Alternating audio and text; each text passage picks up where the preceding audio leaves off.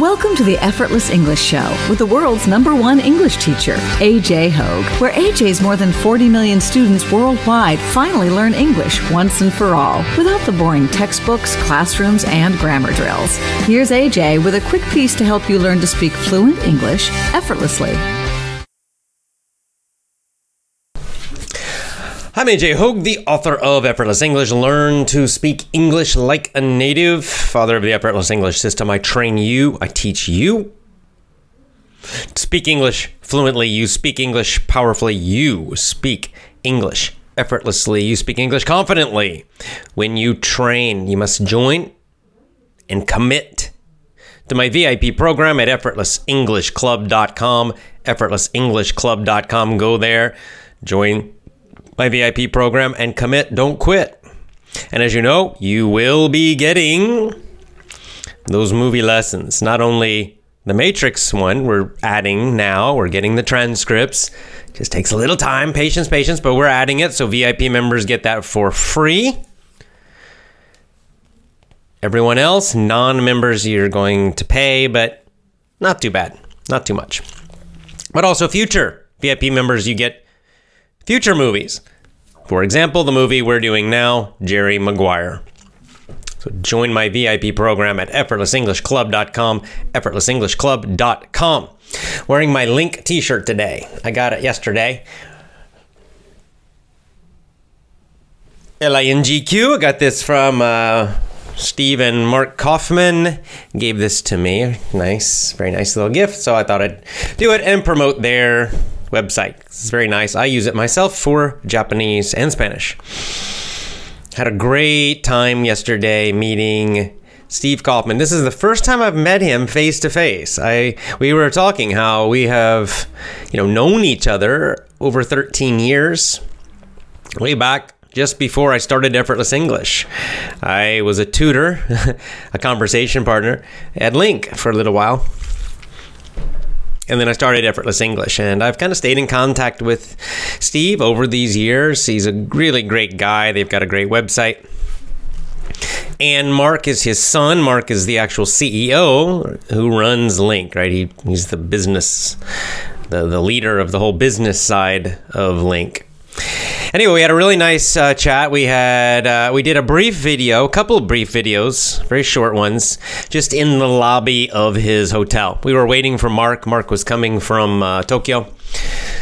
So we were in the hotel. We just, in the lobby, we had a tea and a coffee together and had a nice long conversation. It was really wonderful about language learning, about education, lots of different things, travel, about Japan. And we did a couple of really short videos because we only had our cell phones, right? So I think the audio quality was good enough, but we will do a proper interview, as the British might say. We'll do one of those probably next week or the week after. So Steve and I already talked about this. When he gets home, he's going back. I think he's flying back today. When they get back to Vancouver, we'll do, an online interview, and I'll talk to him, like an hour or something. So we can really go into a lot of topics and talk more deeply about them. But anyway, we did these little short, 10-minute videos yesterday. One I already put on my YouTube channel. I interviewed Steve for just a few minutes, and the other one he interviewed me, and he will add that to his YouTube channel. I don't know, probably next week after he gets home. So anyway, I hope you please check it out. They're great guys. And another cool thing we talked about at the end of the night, so Mark came, his son came. Also super cool guy, very, very nice guy, very friendly, and just all around awesome people. And anyway, we went to dinner together and we were chatting, and we chatted about this polyglot conference that they attended in Japan. It's a conference of language learners, basically. And we started talking about doing one ourselves. Because, we have our own, we agree, I don't know, 100% about language learning and language teaching. So we started talking. We thought, well, it'd be cool. It would be cool if Effortless English and Link organized an online language learning conference. So we do it online, so you don't have to fly around the world to attend, right? It's really not necessary. It's a lot of money to attend these conferences. They're far away, but we could just do it online, and we would get like a lot of different speakers, and we would schedule different like live stream speeches and chats about different topics. So just like a conference, just like a seminar, but online instead of, in some faraway place. And we were thinking, well, we could invite lots of language learners and teachers that we like, that follow our methods in our system. So people like Oscar Payus, Unlimited Spanish, for example. Steve and Mark, of course, at Link, and myself for Effortless English. And, others. There's a guy, I think they said, named Piotr, who teaches using mini stories, and he teaches Polish, people who are learning the Polish language. And I think there are some, we'll do some research, but I think there's some people, I think there's someone doing it in French. Maybe we could get our own Carol to do a live stream if we do this conference. It maybe be like 1 week long. I'm not sure. We're just chatting about it. It's just an idea right now. It's not a plan. It's just an idea, but a cool idea, I think. I think there's someone maybe doing things in German, which would be cool. What other languages are there out there? People teaching like this? Oh, Japanese. My wife. Yeah. So anyway, we'll see. But I like the idea, an online language learning conference. I don't know what we'll call it, but kind of sponsored and organized by Link and Effortless English. This is our idea. I'll let you know as we talk more about it. We'll be communicating, and we'll see. I think it'd be kind of fun. Maybe some cool people too, like Luca and Ollie Richards and people like that too. We'll see. All right, now, speaking of, and, we're live on YouTube. I'll get to your questions and comments in a minute. But before that, I would like to discuss a topic. It's a topic that Steve Kaufman has talked about already. And yesterday, when we were chatting, having coffee and tea together in the lobby, we talked about this. So he has a video about it, but I want to talk about it too, because it's quite interesting. There's this woman, and I forget the details. I can't remember her name. She's someone who learned a lot of languages, a polyglot, a linguist. I think about 100 years ago, this woman lived. So not recently. And of course, it was more difficult to learn languages then, no internet. But anyway, this woman learns many languages. She was from, I think, Hungary, maybe?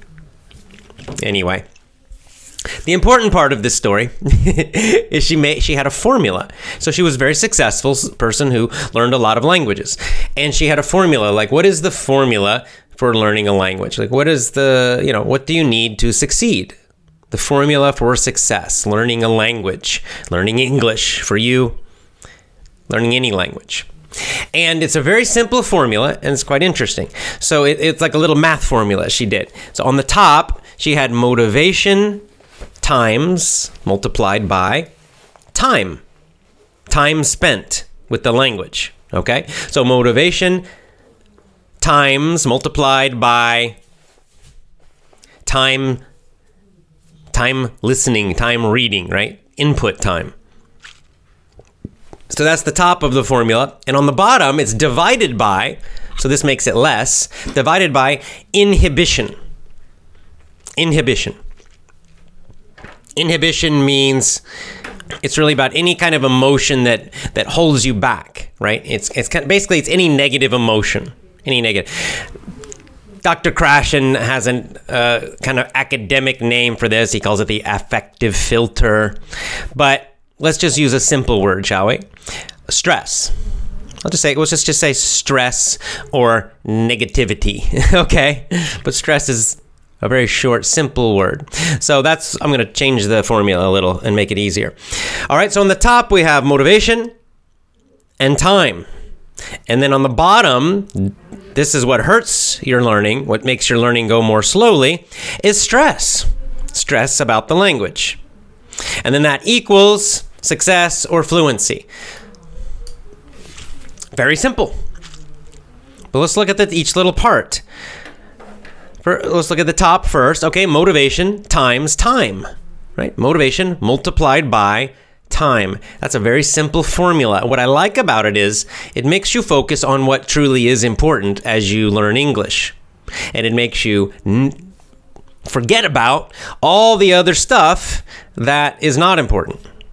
In fact, all the other stuff that causes stress, which we'll talk about in a minute. So you need motivation. I mean, as a teacher, as your coach, this is probably my first job, is to try to help you stay motivated, stay positive about English learning, enjoy it, be interested in it. This is that's what a coach does, right? Like a sports coach.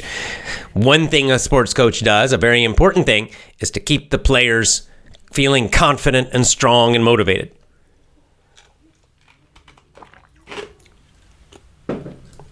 So we need motivation. Number 2, time. I like measuring time. Like, this is how I measure my... This is the only thing I really track, that I count, that I focus on with my own language learning, with Japanese right now. And I'm doing it, and I just started doing it with Spanish too. I only count the number of hours that I'm doing it. That's all. I count time. That's it. I'm not going to take a bunch of tests. I don't know if I'm a A1 or B1 officially. I can guess, but I'm not worried about it. I don't care. I'm not going to do anything like that. I'm not counting Anki words, right? Like, how many flashcards do I know? I'm not even counting words. I mean, like Steve counts words a lot. Like in Link, you can count words. I have a word count, but I really don't even care about that. Okay, because all that, I find all of those measurements, trying to focus on those things, increase stress. I find all of those things cause more stress, more stress, more stress. And I want to reduce stress. Whereas one thing that causes no stress at all is just counting my time with the language. Number 1, it's super easy to control, right? If I listen for an hour, I count 1 hour. That's easy. It's clear. It's easy. It's no stress. I do 1 hour, or I do 30 minutes, or I do 5 hours, whatever, right? There's no performance. This is the key thing. There's no stress about performing. I'm not stressed. Am I getting better? What is my level? Am I good enough? Oh my God. I'm not stressing out about all of that stuff, right? I'm just like, oh, I did another hour. Easy. That's all. It's super low stress. Test scores are high stress. Some of you worry about a TOEFL score or a TOEIC score. But that really makes you stressed, because then, am I good enough? Can I get to that? I don't know. And this is going to hurt you. We'll see in the bottom of the formula. It actually causes you to learn more slowly and improve more slowly. Not good. Some people stress about level. Right? They're always worried about, am I B1? Am I A2? Am I B2? How do I get to C1? And they're constantly worried about that and kind of stressed about it. And again, it creates stress. And the problem with stress reduces your motivation, right? It's the opposite of motivation. So counting time, that's all I do. I count hours. Right? So the top of the formula, time and motivation. They're connected. Motivation, of course, is your positive feelings about the language, your positive feelings about English, your desire to do the time, right? Your desire to listen each day, your desire to study or read each day. Your enjoyment of the language. All of these things make motivation, that are connected to motivation or increase motivation. And of course, if you're more motivated, you will naturally and more easily spend more time reading and listening. If you're not motivated, it's hard to do a lot of hours, right? If your motivation drops, then it's, you need a big effort to listen. You need a big effort to read, right? But on the other hand, if you're highly motivated, you're excited about English, then it's much easier to put in more time. Okay, the final part of this formula, which is probably the most important one, the one that we have to focus on, is stress on the bottom, stress or inhibition. This is where schools are so bad or so terrible. I mean, we know the methods in schools don't work, but the other, maybe even worse thing in schools, what's so terrible about language classes and things, is they create this huge amount of stress, negative feelings about learning, about English in your case, right? I mean, number one, what do? They're constantly testing you. So you're always getting stressed about your performance, which is stupid.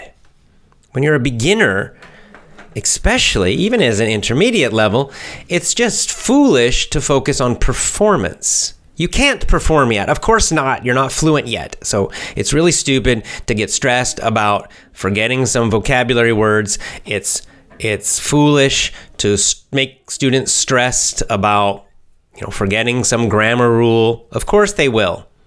Okay? So it doesn't help at all. It just creates a huge amount of stress about performing, fear of making mistakes, all of this stuff. And so as that bottom part, the stress, the inhibition gets more, what does it do? Well, it makes your motivation less and less and less. It makes you want to do less and less and less time with English. And therefore, your improvement becomes super slow, or you don't improve at all. Zero improvement, which happens a lot with people in classes. No improvement at all. So, effortless English, and Steve agrees over at Link, they feel the same way. We have just 3 simple goals, right? If we kind of follow this basic formula, it becomes very simple, not necessarily easy, but simple, what we need to do to get faster success. Number 1, we have to increase our motivation, higher motivation, and we have to lower the stress with English. And they do kind of work opposite. So you want to create the most good feelings and excitement and enjoyment with English as possible. So you want to be listening and reading to things that are interesting to you, that are enjoyable to you.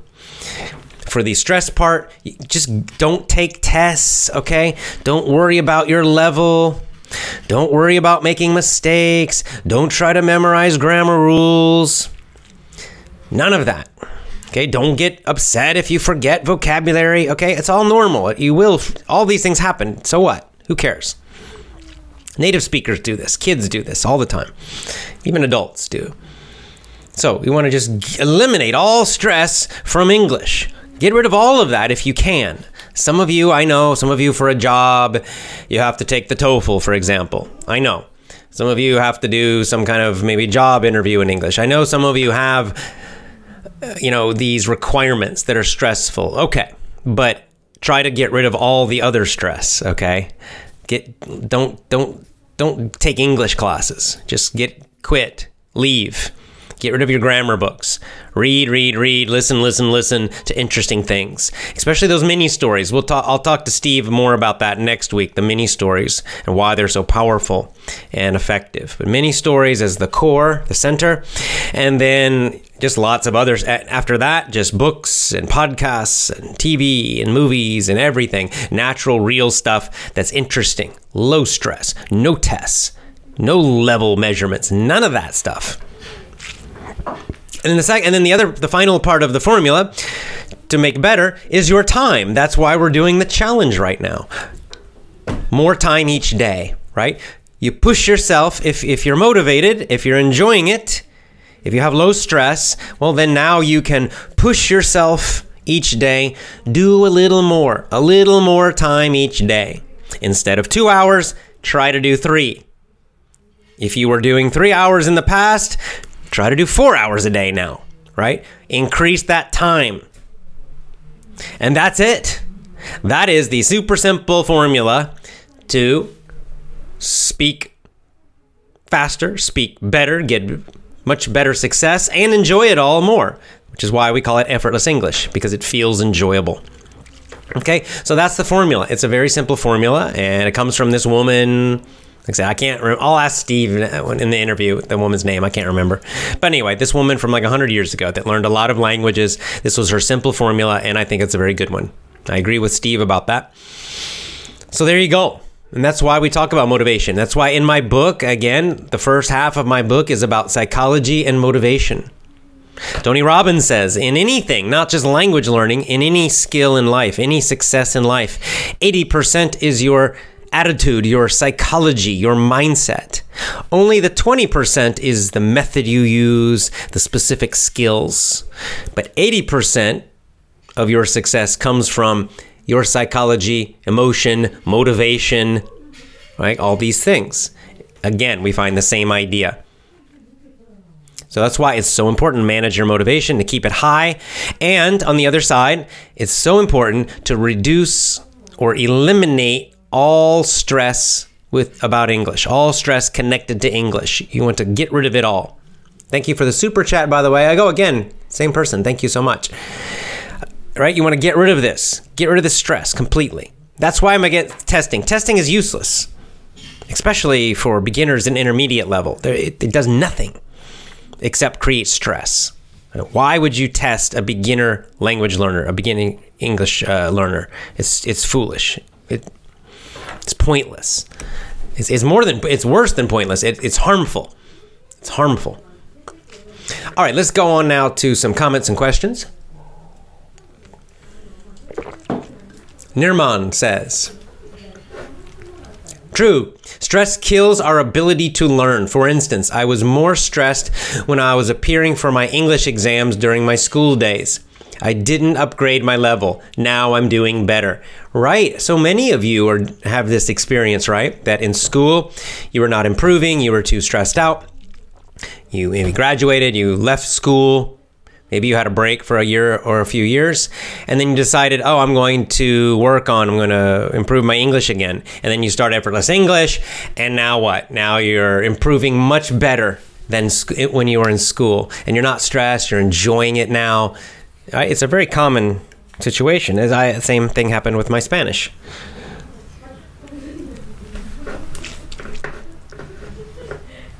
Yeah, here's an example of enjoyable content. Aldosari says, I hope you're doing fine. What do you think about learning English through Louis L'Amour's books? Great. I think it's fantastic. Louis L'Amour wrote a lot of books. He was a good writer. Let's see, I've only read one of his books called The Walking Drum, which was fantastic. That one's about like medieval Europe, Middle Ages, but most of his books were about cowboys and things like that. And yes, read a lot of his books. That's great, right? You just choose things that you find interesting. That's low stress. It's enjoyable. Your motivation goes up. It's all good. It's all good.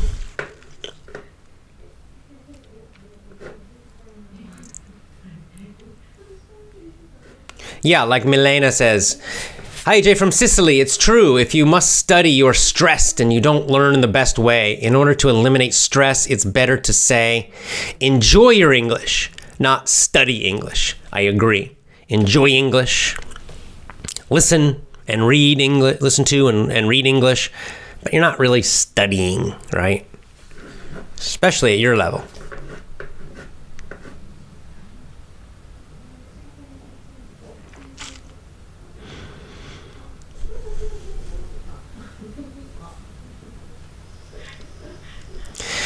Okay, let's keep going. Yeah, like Sarah says, I really like your mini stories. Mini stories are great. They are very powerful. We'll talk, like I said, I talked to Steve a little bit yesterday about mini stories, but we'll talk more next week about it, specifically why they are so powerful, because they are very, very powerful. Yeah, well, Dalal, good point. What about a job interview situation? A lot of stress. How do we overcome it, especially if English is not our native language? Indeed, right? So you can see this. Let's forget English. Let's just say your own language. You have a job interview, very important job interview. You need this job. You're starving to death. Okay. So it's in your language, but you feel this huge stress. What happens? Your ability to think gets much worse, right? They ask you questions and you suddenly, it's hard for you to talk. It's difficult for you to think in your own language. It's difficult for you to speak well, right? Your speaking becomes, and your speaking's terrible. You sound horrible. Now, in a normal situation, and when you're very relaxed, you're a good speaker. You can talk easily. You're very intelligent. You can think clearly. No problem. But inside this stressful situation of the job interview, like you lose your ability in your own language. Why is it? Well, that just shows you why stress is so terrible, right? The power of stress to completely destroy your ability to perform well. Public speaking is the other, another common example.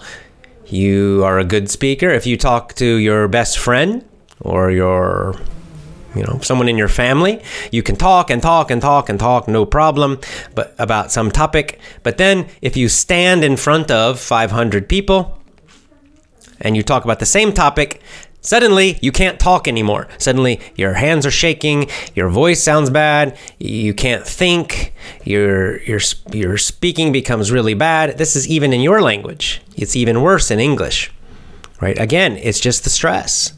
So this shows us why we have to reduce it. Dalal is saying, what can we do to overcome it? Right? If we have to be in a stressful situation, we have to train for it. Watch my videos on YouTube, my playlist about public speaking and job interviews. I'll give you a basic idea. Read my book it will also help you get an idea of what to do. But the short answer is that you have to train in your practice time, in your home time. You have to practice and you have to kind of create some stress and some difficulty when you're practicing. So then you're ready for it in the real situation, right? So like public speaking, this is a big problem. A lot of people, when they practice public speaking, they're practicing their speech at home, but everything's very calm. There's no stress. They're relaxed, completely relaxed, and they're just kind of standing in their room and they're talking and everything's very calm and easy. Well, that's no good. You're not getting ready for the stress. So of course, you do well when you practice, but then in the real speech, you do badly because you're not ready for the stress. So you have to kind of create, or at least mimic, we say mimic, kind of copy, imitate stressful situations. One thing you can do, what happens when you're stressed? Your heart beats faster and you breathe kind of heavier or shorter. So what you can do when you're practicing public speaking at home, you can first make your heart beat fast and your breathing get heavier, faster. Then practice your speech. How do you do that? Well, you just exercise. You just jump up and down, do some quick hard exercise for about 2 minutes. Your body at least is a little stressed. Maybe your mind is not really, but your body is. It's a kind of a physical stress reaction. It's very similar to what happens with stress. So then as you're kind of breathing heavily and you're a little tired and your heart's beating faster, then you practice your speech. Feeling that way. This is closer to the real situation and you'll be better prepared. So that's kind of how you do it. It's self-defense. They do the same thing. Learning how to fight. Like in the military, they'll do this. Now, this is an interesting question. Sun Caprio. How to be more effective and more efficient without getting more stress? Well, sometimes, right, this is a good point. Sometimes we have to choose a little bit. Sometimes there might be a very, very efficient way, we think, right? It's like to learn better English or language, but it's boring and it's stressful. So actually, it's not really more efficient because we can maybe do it for 1 day or 2 days, but eventually it will make us more bored. It will hurt our motivation. And actually, and if you think long term, it will actually make us learn more slowly. So this is a very good point. So sometimes we do have to choose and do things that seem less efficient, but they're more enjoyable. So like, for example, in Japanese recently, I did this because, okay, maybe most efficient, I would be doing Anki, doing flashcards for 2 hours a day. but I hate it. It's boring, and it kills my motivation. So instead, I watch anime or I listen to stories or something. Is that, am I missing something because I'm not doing the flashcards? Maybe short term, but long term, I'm keeping my motivation higher. This will help me in the long run.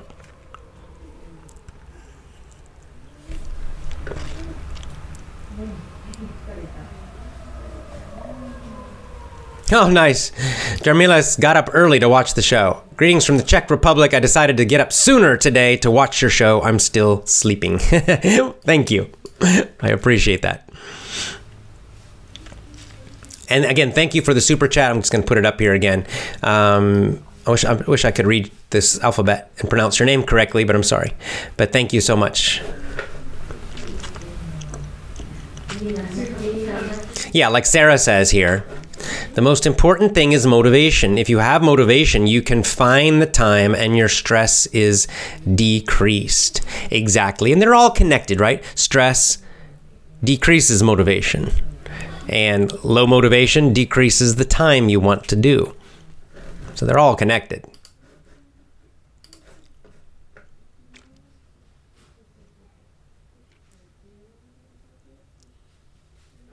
Hey, Lisa, good to see you. You're up early too, I guess.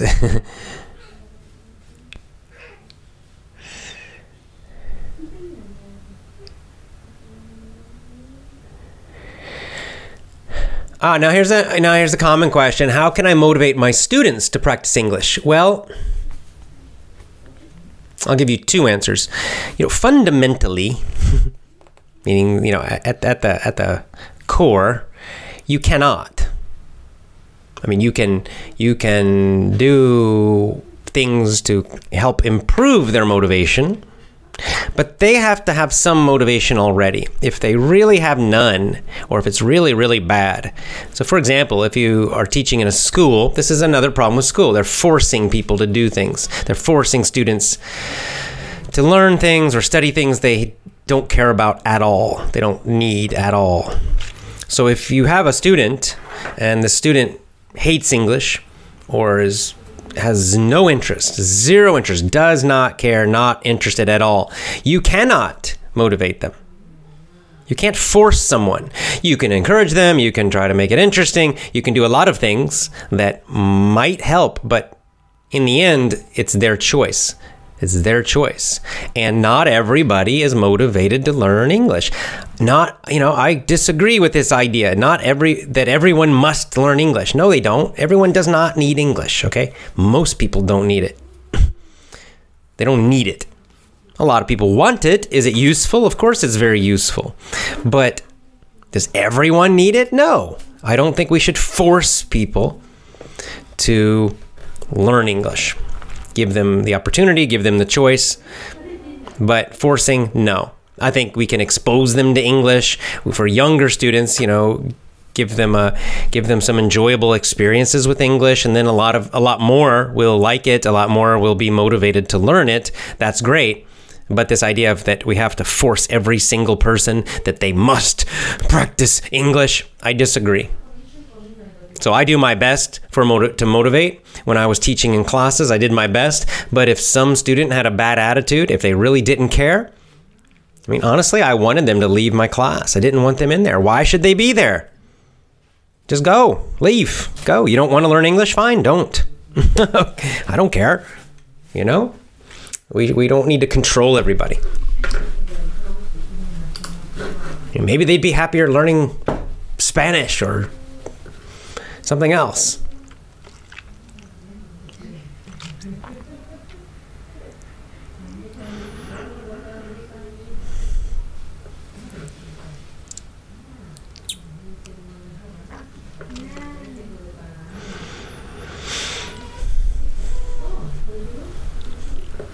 Okay, Asma's asking about shadowing. I enjoy learning English by your help, but I want to speak and practice shadowing. Should I have text on paper to do it in the good way? Well, you can watch Alexander Argeles videos. He explains his technique for it. You don't have to, when I do it, I don't use text at all. I just listen and do it. The main reason is it forces me to concentrate more. That's really why I do it. I right now I'm not really too focused on speaking, so I do it really as a way to improve my concentration. If I'm trying to shadow, then I notice more. I focus better. So you can just do it with only audio. You can use text. I think, you can also read along as you do the shadowing. That's easier, but you don't have to.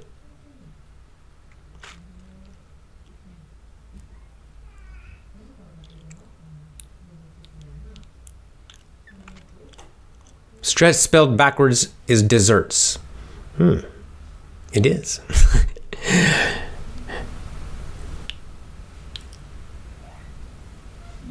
No, Alex, I'm answering your question before I read it. Should I ask native speakers to correct my pronunciation and mistakes when we are talking? No. Talk about stress. You'll be super stressed if you do this. If you do this, after about 10 minutes, you're going to be stressed, because I guarantee you will be making a lot of making a lot of mistakes. So they'll be correcting you constantly, and then you won't want to talk anymore. So absolutely don't do this. Now, what you can do is you could ask them to maybe write down some notes, and then at the end, they could give you like some suggestions or something. That's not so bad. But during your talk, just communicate. Don't get stressed about your performance, and certainly don't have anyone correcting your mistakes. It doesn't help. It's already difficult just to think and speak. You don't want to be worrying about mistakes while you're doing it. Maybe after.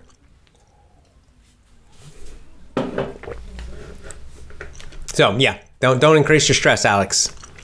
No fun. Amongba says, I salute you from India. I salute you back. Mikhail, good morning from Poland. Nice, good to see you. You look a little bit like, in that picture, Mikhail's profile picture looks a little bit like Walter White. Heisenberg. He's got the Heisenberg hat and the Heisenberg sunglasses on.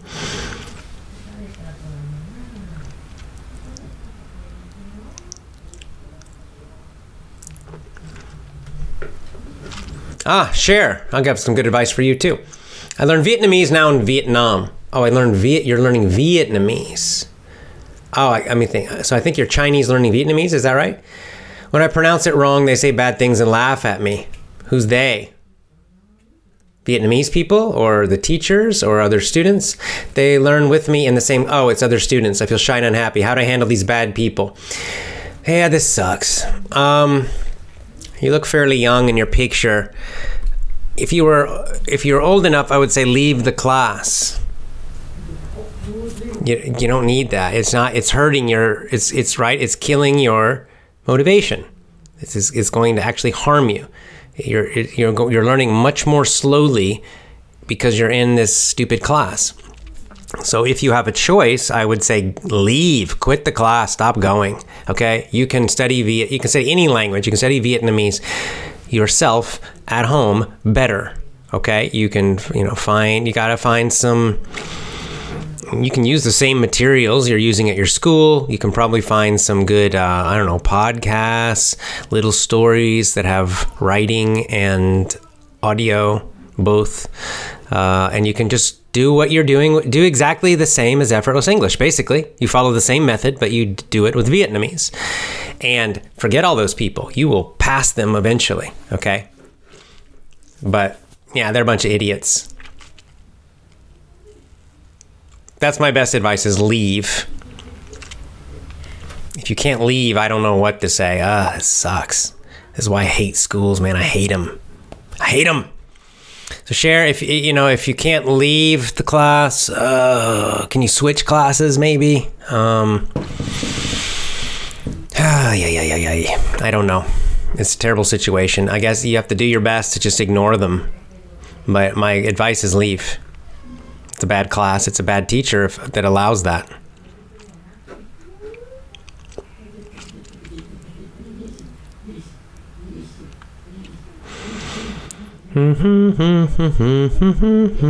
Aloha, Chanbi Kim says. Aloha to you. You must be in Hawaii. I think I remember, actually. You are in Hawaii.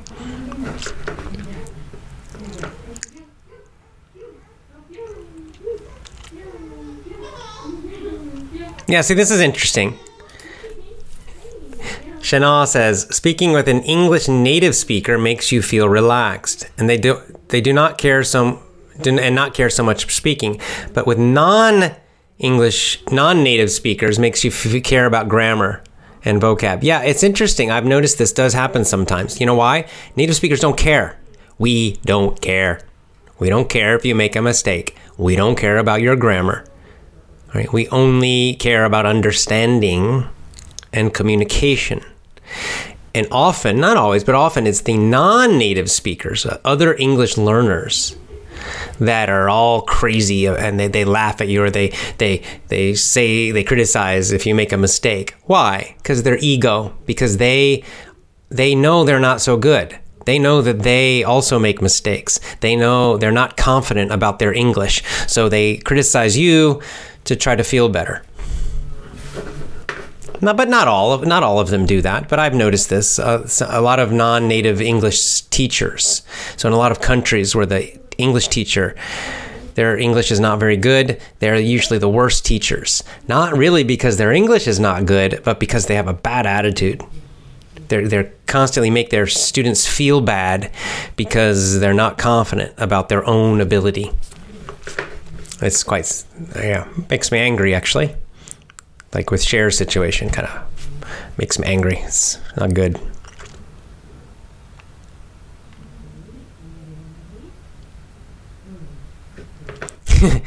All right, Ramka, I'll answer this question.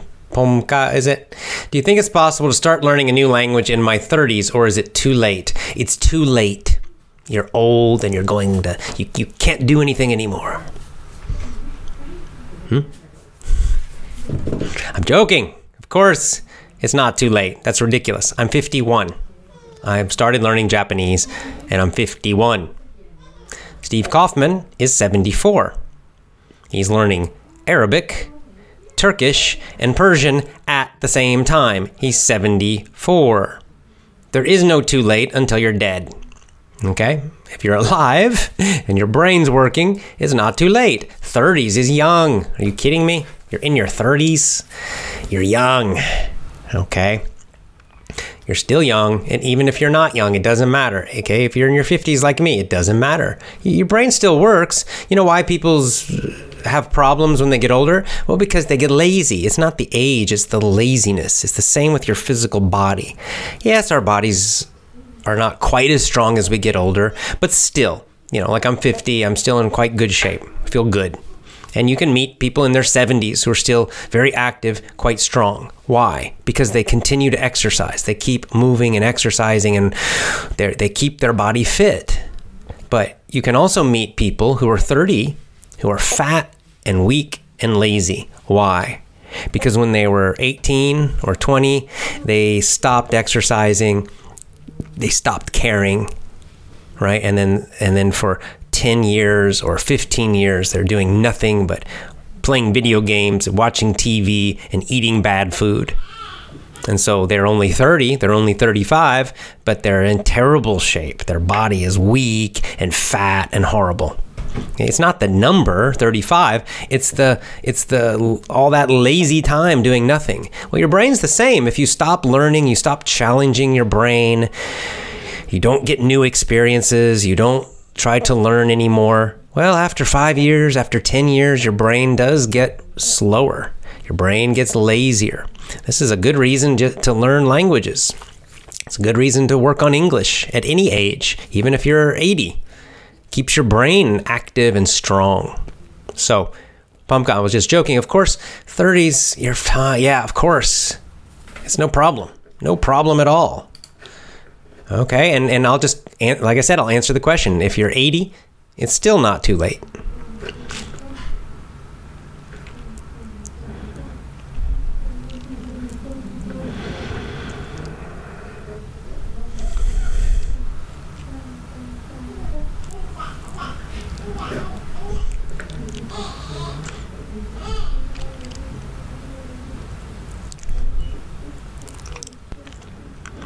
Okay.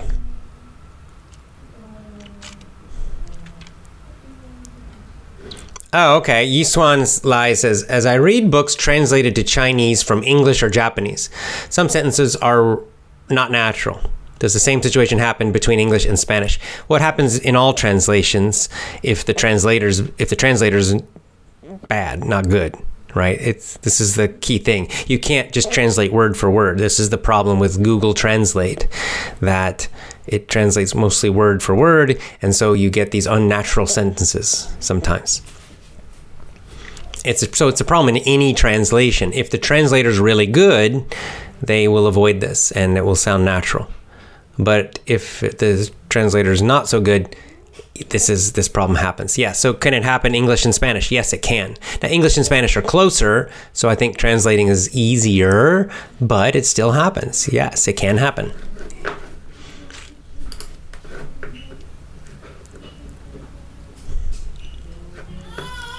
Yeah, Dr. Hamza says, in schools, nothing is connected. The children are confused because they get all these facts, all this information, but none of it is connected to each other. That's right. And then none of it is in a real world situation that is important to them, right? They're trying to make something, they're trying to do something, right? None of it. It's just these little random facts kind of that, or sometimes lies, that they're trying to remember, and they don't even see, like, how does this help my life?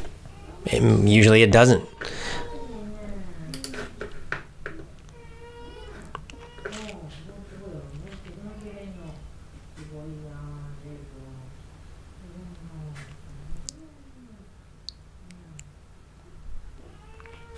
Okay, Maddie says, I'm trying to read manga, comics, and books, but I understand 60 to 70% because I don't know the vocab. Can you give me some advice? Okay, yeah, so that's a little low. It's hard to do. My advice is, if you can do it for books, to read ebooks. If you can get ebooks, Kindle or something like that, then this is not such a problem, because you can just very quickly touch, right? If it's on a phone, if it's on a laptop, you can click on a word you don't know and it will show the meaning, right? You have to get a translation dictionary inside your app, but you get the idea. And then you can kind of read something like this. It's not too bad. But if it's a physical book, then it's really hard, right? If it's paper book, because then, to try to look up, right, to type in every word you don't know, becomes too slow. So for the paper books, I would say just wait until you know more. So I have the same problem in Japanese. I have a bunch of manga over here. I want to read. It's paper books, but they're all too difficult. I've tried going through them and reading them, and it's just really frustrating. It's so slow. I don't do it. So I just save them. I don't throw them away. I save them for later. And instead, now I just focus on stories and things that are electronic, where I can very quickly find the meaning.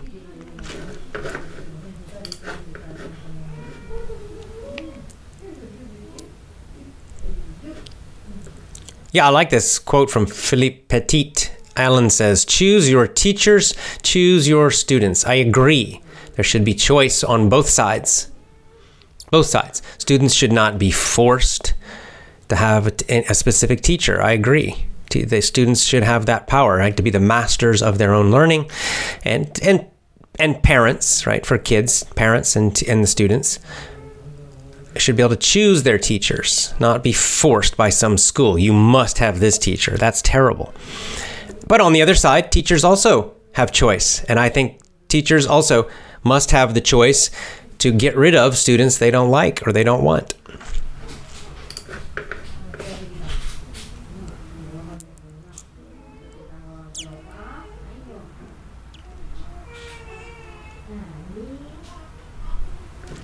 Yeah, like Eva says about lifelong learning, We have some proof that learning stimulates the brain to make new cells and improve its condition all over. Yes, that's right. There's a lot of studies and things that show, but basically the idea is use it or lose it.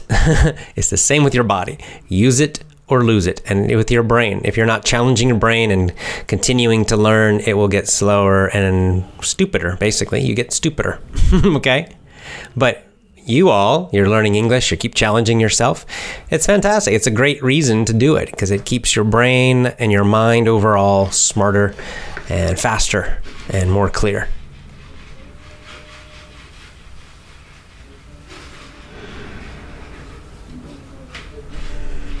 And Chanbi Kim is indeed in Hawaii. I remember you. I speak 3 languages, Korean, Japanese, and English. I thought I'd never would. I used to live in Japan. I live in Hawaii now. In order to survive, I learned them. When you need it, you can get it. Well, there is something about this motivation of strong need. It helps. Like, this is exactly what happened to me with Japanese. I've been coming to Japan for staying here, living kind of part-time at different times for many years. And I learned just enough Japanese to survive, about 100 or 200 words. And that's all. And then I had no more motivation. I don't know why. Just in my mind, it's too difficult. I don't have time. And then suddenly, this year, my 2 babies were born. We decided we're going to stay in Japan. We're going to live here full-time and raise our children in Japan. And suddenly, my life situation changed, and my motivation to learn Japanese went from almost 0 to super, super high, right? And now I'm very motivated to learn it because now I need it, now I want it. I have family members, of course, my children, but also nephews and nieces and other family, my wife's family that I want to talk to. And I'm just living here. I want to enjoy my life here more. So suddenly, now I have a strong need and a strong desire, and my motivation is very, very high. And that's okay. I think it's, I don't like forcing things so much, right? So before I thought, it's a good idea. I should learn Japanese, but the motivation was not there, and I didn't force myself. Now I really want to do it. So it's great. So it's the same, I think, for you. You don't have to force yourself, right? And often you'll find when something changes in your life, suddenly that motivation will increase a lot, on its own.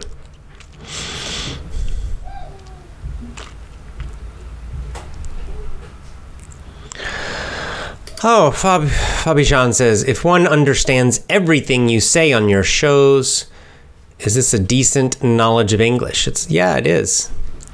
Is it up to you as a native speaker? Well, of course, there's also the speaking side, but you have to realize, native speakers, this idea of native speaker, native speakers, there's a big difference in native speakers. Some of them have fairly small vocabulary, right? They don't go to school much. They don't read. Maybe they're just not very intelligent. And they're still native speakers. They're still fluent, right? And then on the other hand, you can have people who constantly read all the time, who know a lot of words, a huge vocabulary. They're also native speakers. So you understand this, that this idea of speaking like a native, you don't need to have a giant number of words, but you need to be very fluent. You need to be very confident, very relaxed. So I'm using, if you can speak as I do, yes, you're right up there as a native speaker. For sure. Now, of course, I know a lot of more vocabulary than I use. That's normal. Everybody does that. But you're doing well. Let me just say that. You're doing well. The t-shirt, a gift from my sister. No, this is a gift from Steve Kaufman. See, link. It says their website. Can you see it? It says, learn languages from content you love. That's a nice little phrase there. They gave me this t-shirt yesterday. Very nice. Their website. Oh, no, that's interesting. I didn't know you did this, Lisa. In Europe, the clock will be reset 1 hour this weekend. They do that in America, too. For wintertime. How is it in Japan? No, they don't change the time here. Which I like. But America, they do it. When do they do it in America? I think they changed it. I think it's next month they do it in America. But here in Japan, it's the same time always.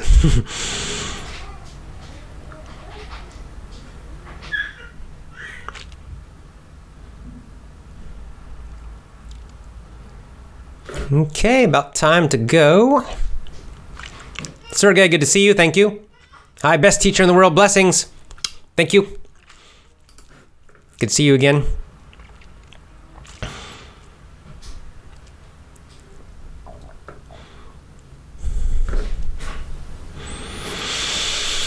Okay.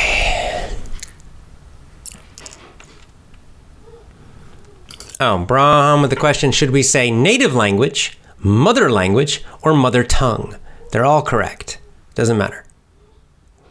They all mean the same thing. Just different ways to say the same thing.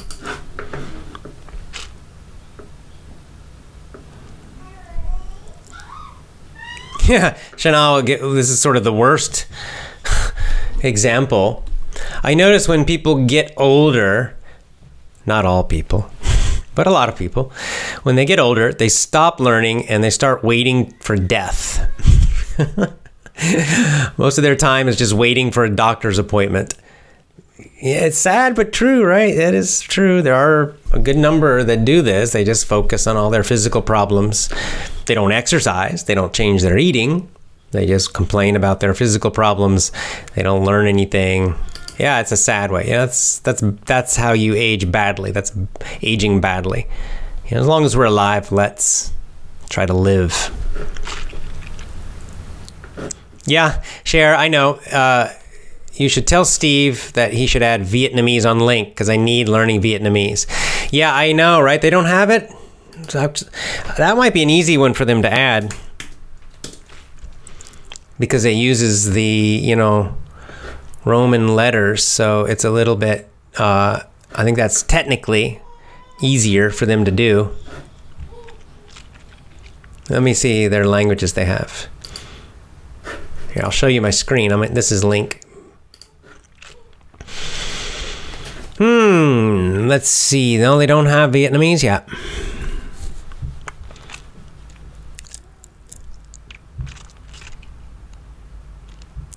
Nope. All right. Well, we can mention it to them. We were talking yesterday about Thai, them adding the Thai language. I'm not sure if they're going to, but yeah, I agree. Cher, that would be great just to use Link. I don't know because I've never studied Vietnamese, so I can't give you, but maybe there's some good stuff out there. I don't know that would be useful to you for learning Vietnamese independently. But Cher, you'll get better results learning independently at home. Don't worry about your class. I know it's hard, but they're idiots.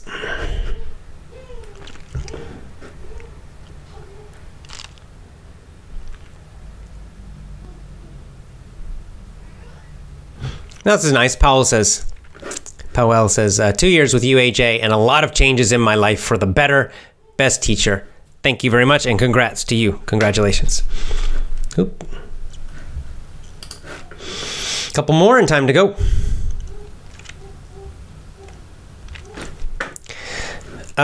Is it possible to learn a language in 3 months from nothing?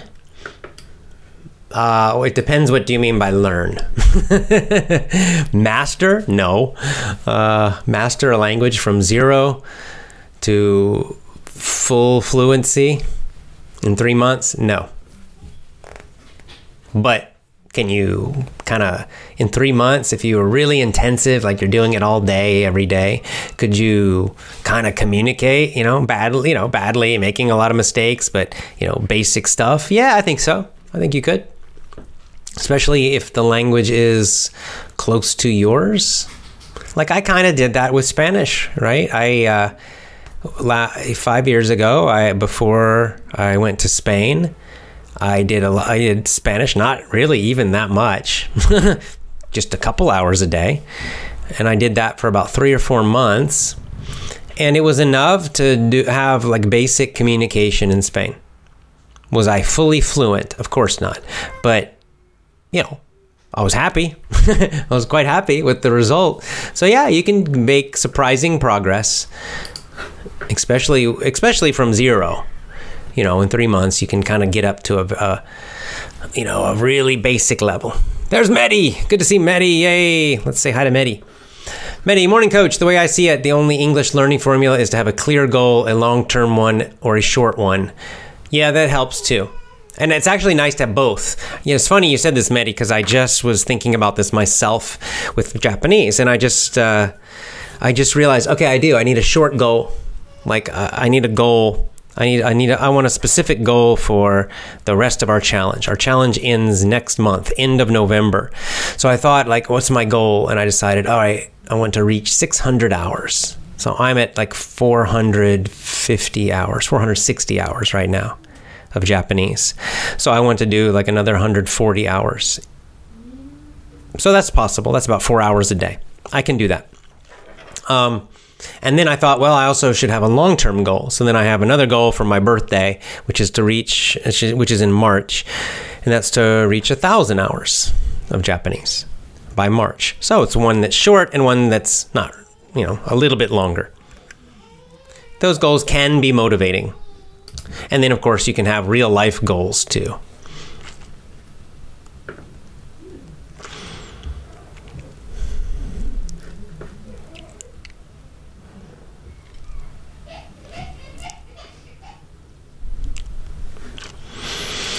Hey, Abraham Ali, this will be your last question.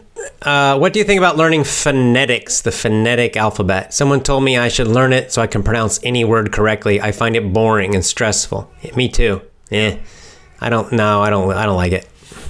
The phonetic alphabet, I think it's, if you want to do it, fine, but you don't need it. You don't need it. Listen, if you want to pronounce correctly, you do it with your ears, okay, not with an alphabet. So the best way to get good pronunciation is by listening to audios a lot. That's going to help your pronunciation. So wasting a lot of time on the phonetic alphabet, I don't think it's that helpful, honestly.